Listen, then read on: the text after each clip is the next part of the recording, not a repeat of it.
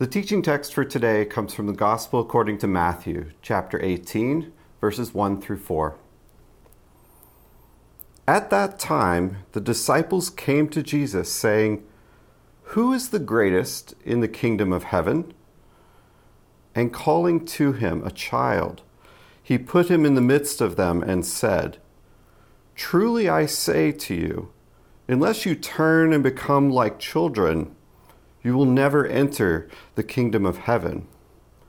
Whoever humbles himself like this child is the greatest in the kingdom of heaven." This is the word of the Lord. Thanks be to God. Good morning, Trinity Grace Church, Park Slope. My name is Corey, and I am the senior pastor of Reconcile Brooklyn Church, formerly known as Trinity Grace Church, Crown Heights, which means that you and my church were sister churches or brother churches or family churches, whatever type of language we want to use, but we're family churches, and I get excited when I think about that, friends, because I think, man, as family churches, we have an opportunity to hang out with each other. We have an opportunity to pray with each other, and worship with each other. And Pastor Caleb, if we do this well, this family church thing, maybe 10 years from now, we'll be able to celebrate a whole bunch of people that have been married from our churches together. And so, listen, I know you guys didn't log on today to hear me dream and fantasize about seeing our church members get married. You came here to hear a word. And so we're going to dive in today into our talk for this morning. And so I understand that we are currently in a summer series exploring the words of Jesus when he says in Matthew 7:24 that everyone who hears these words of mine, these teachings of mine, and puts them into practice is like a wise man who built his house on the rock. And so today we are going to focus our attention on Jesus' words later in the book, and later in this book of Matthew, chapter 18. We're going to look at the first 4 verses. So let's pray really quickly and we'll dive in. Heavenly Father, Lord, I thank you so much, God, for this time. I thank you so much, Lord, for the technology that we have to be able to teach digitally and receive virtually. And God, Lord, your Holy Spirit moves in so many ways. And so, God, we're so grateful for that. But Holy Spirit, right now, we're asking, God, that you would allow this word to be a seed embedded into our hearts and our souls, Lord Father God, that you would water the good work that you've already been doing in us, God, and you would help this word, help us become more like your Son so we can experience freedom the way that your Son envisioned that we would experience it. And so, Father God, I pray that you would bless us. In Jesus' name, amen. Amen. Well, I want to open up this way. Recently, I had a conversation with some really close friends of mine, and we were having a hot debate. We was in hot debate, and I would say we were talking about probably one of this century's most polarizing debate topics you could bring up. We were talking about the question of who is the GOAT of basketball. Who is the greatest of all time in the NBA? For those of you guys that don't know what the word GOAT means. And of course, some of us in our little group, some of us said it was Kobe Bryant, he's the GOAT. And some of us said it was LeBron James. And then there was some of us that accurately said it was Michael Jordan. You see what I did there? So it was a hot debate. That was the point. And here's the thing. We were pulling up stats. We were talking about, we were checking out the wins versus losses. We were looking at their teams that they played with to see who had it easier or harder. We were looking at the era of basketball they played in. Did they play in the 80s or the 90s or modern contemporary basketball? We were looking at all these stats, but ultimately what we were looking for were qualities that would qualify someone to be designated the greatest in NBA history. And so I bring this up to say this, that in many ways, the disciples were doing this very same thing amongst themselves, but regarding themselves, considering themselves, about themselves. They were debating among themselves, essentially, who was the greatest among them in the kingdom of heaven. And so what better way to settle this hot debate amongst the disciples of who of them are the greatest in the kingdom of heaven than to go to the man himself, to go to Jesus and present him with this question that we see here in verse 1, where they say, Jesus, who is the greatest in the kingdom of heaven? See, the disciples, they likely assumed that in this new kingdom that Jesus was bringing forth, that Jesus was establishing, that they, the disciples, would hold these key positions based on their greatness, that they would, based on their contribution to the work of Christ, that they would hold these roles, and it mattered to them. They wanted to know who would do what roles they would have, what responsibilities they would take, and who would be deemed the greatest. And so you can imagine their surprise and probably their disappointment when Jesus calls a child to them and places the child right among them. And says this in verse 3, he says, unless you turn and become like children, you will never enter the kingdom of heaven. This is huge. And listen, the first thing that I find fascinating about about Jesus' response is he doesn't outright tell them to be like him. Right? He doesn't outright point to himself as the greatest and says, be like me. Right? He doesn't outright tell them, hey, memorize WWJD. What would Jesus do? That's the way to become the greatest. In fact, what he does, though, very contrary to that, he points them to the child, almost having them memorize WWCD. What would children do? And there you go. That is my dad joke for the day. But he doesn't point to himself immediately. It's fascinating. Again, this had to have been incredibly disappointing and even confusing for the disciples, because children at that time, children did not represent greatness, right? Children did not represent a social status of importance worth trying to imitate or become like. Children weren't the most skilled. They weren't the most knowledgeable. They didn't hold leadership positions. Children did not have social statuses of importance that people wanted to be like in the world. And so imagine, just imagine being the disciples in this moment, hearing Jesus' response to the question of who's the greatest. He says, be like this child. He drops, and then he qualifies it. Explains it, goes a little bit deeper here in verse 4. When he says this, he says, so whoever humbles themselves like this child is the greatest in the kingdom of heaven.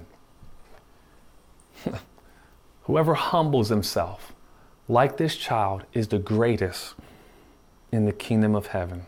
Friends, humility. This is what Christ desires from his disciples. This is what he desired from them. And friends, this is what Christ desires from us today. Humility, that we would be a community that is recognized for our humble nature, that we would be a people that is recognized by our humility. Because at his core, Jesus is humble. For it was his humility, his nature of being a humble being that allowed for him to be obedient to the Father, even unto death on the cross. Philippians 2:8 tells us that. So be humble. This is what Jesus was teaching his disciples, and this is what Jesus is teaching us today. Be humble. What does that look like? What does humility look like here in our day, in our age, in our era? I'm going to share quickly with you 2 points. The first point, humility looks like placing value on others above yourself.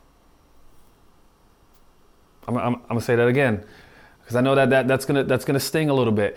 Humility looks like placing value on others above yourself. Now this is a tricky one because I know that at first glance this might sting a little bit.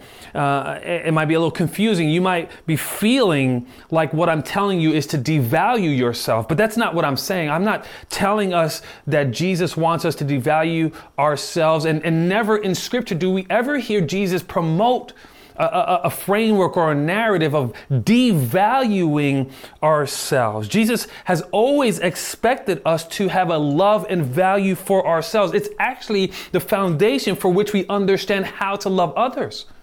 When we understand our love and value for ourselves. Think about this. When Jesus calls us to love others as ourselves, there is a presupposed understanding that we love and value ourselves, making it easy for us to comprehend why it makes sense to love somebody else.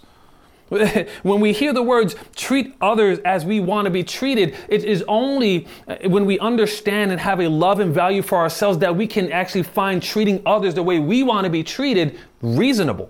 Right? And so make no mistake, Jesus has never promoted devaluing ourselves for the sake of others. But what we're going to see is that Jesus has a framework or narrative that suggests that we place value on others above our own love and value for ourselves.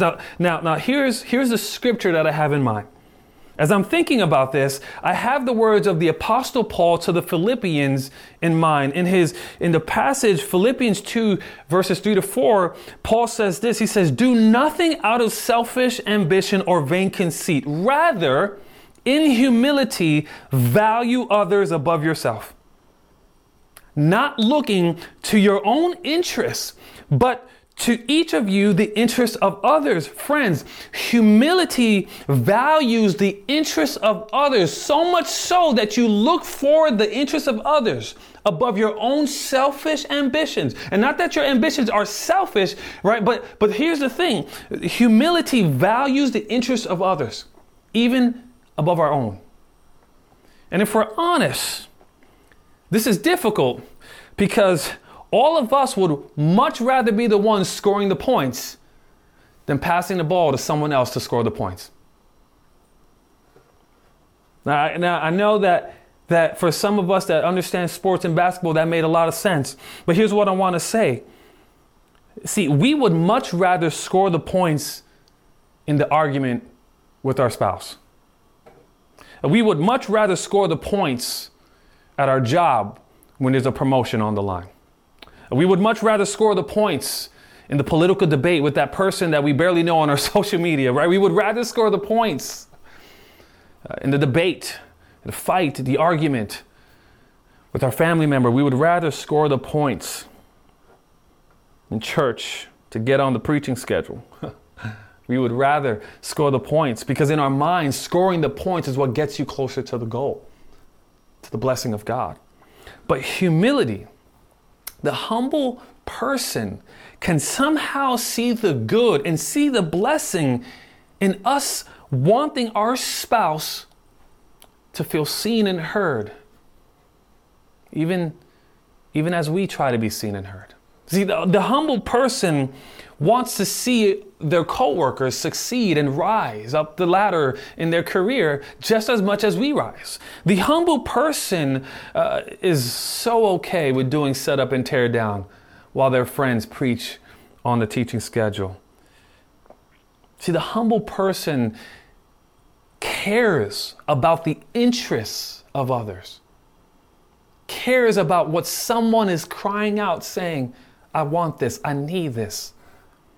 Even at times, if we have to sacrifice what we want and our interests for them to be uplifted, for them to rise and be leveraged. See, there's another translation that says, whoever takes the lowly position of a child is the greatest in the kingdom. See, humility finds joy in taking the back seat and seeing other people rise. See, we don't value giving assists to the people that score. We only value the people that score. But humility loves to place value on others above ourselves. Here's the second point for us. Humility expresses itself through an ability to dwell among people of lower social status. And I'll say that again. Humility expresses itself through an ability to dwell among people with a lower social status. Romans chapter 12:16 teaches us to live in harmony with one another. Do not be proud, but be willing to associate with people of low position. Do not be conceited. See, it might be easy to hear this and think, oh, that doesn't apply to me. I'm not conceited. I get it. Like, I know, I'm grateful. Hallelujah, grace, right? It's probably easy to kind of disconnect from that passage. But, and I even say this, many of us today would likely never admit that we regard anyone as beneath us or in a low position, right? Many of us might not ever admit that, or even believe that we somehow identify with that practice of putting people beneath us. But if we sincerely examine what we think about people when we disagree with them, if we sincerely examine what we say about them, those that we disagree with, when they can't hear us, or even how we treat people that think and live differently than us, I believe this passage in Romans begins to feel a bit more applicable and even challenging. Because when we think we know more than someone, better yet, when we actually know more than someone, right? Some of us, we know we have the education and the experience above someone else. And it becomes very easy to become prideful and to behave as such, to be conceited, and to cancel people based on their views and their lifestyles and their opinions. If you still think that this might not apply to you, join me in wondering. Because I wonder, for those of us that hold a more progressive political opinion, I wonder if we would be humble enough to associate ourselves sincerely with Trump supporters. Or maybe those of us that hold a more conservative political opinion. Would we be able to associate ourselves with the AOCs and the Biden's supporters? You see, when we start talking about things that really cause us to get tensed up, oh, no, but see, if you hold a different political view than me, then you're against me. And even in the scriptures, we are taught to love our enemies. That even if our enemies were begging for food before us, that we would be almost commanded by God to feed them. Some of us can't even allow for a person that disagrees with us to be in the same room with us. Imagine if they were in front of us begging for food.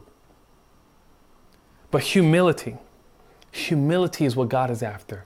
See, the humble person values people, values the differences that we share, values the things that they want almost as much as us.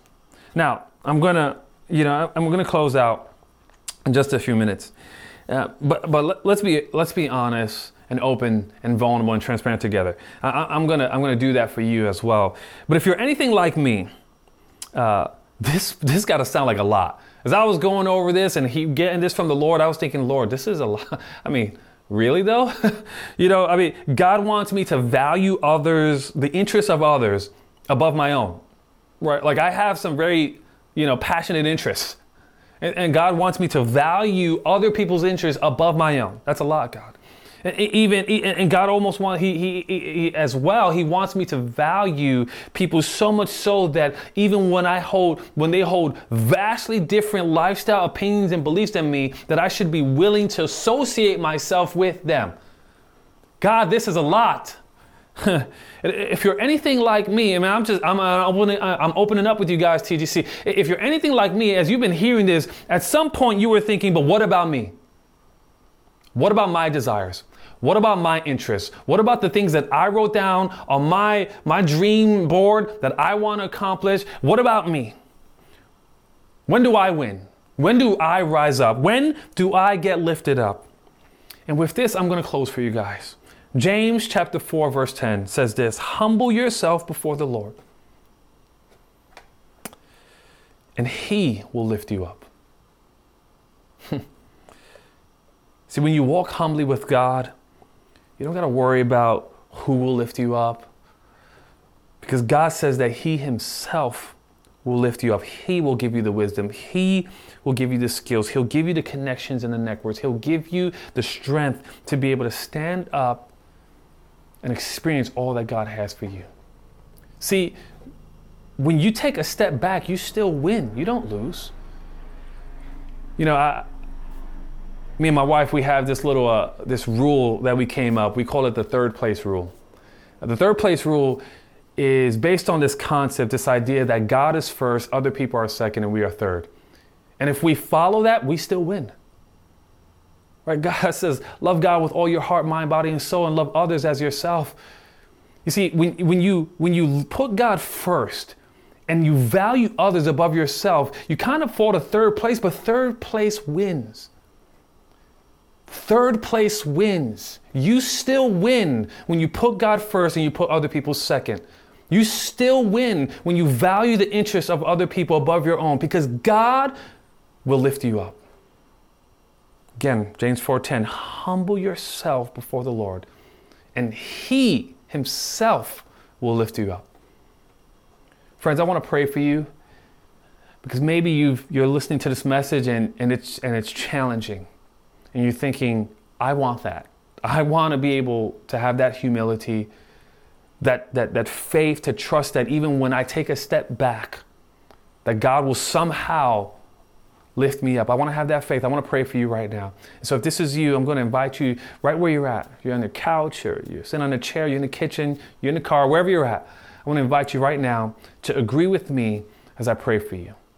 God, I thank you so much, Lord, for your word. For the invitation, the challenge to turn, right? That was the biggest thing that you told your disciples right in the beginning, was that turn, change, convert, alter. There's a shifting that you're calling us to experience, a paradigm shift, a behavior shift, God. And to humble ourselves, that humility would be something we aspire to experience and exemplify.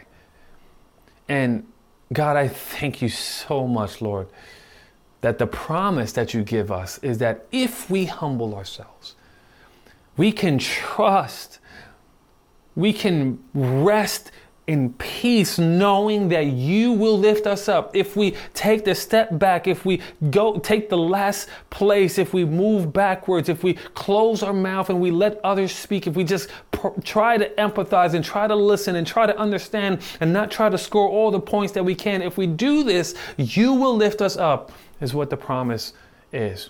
So God, I thank you for the promise. Hallelujah. I thank you for the word.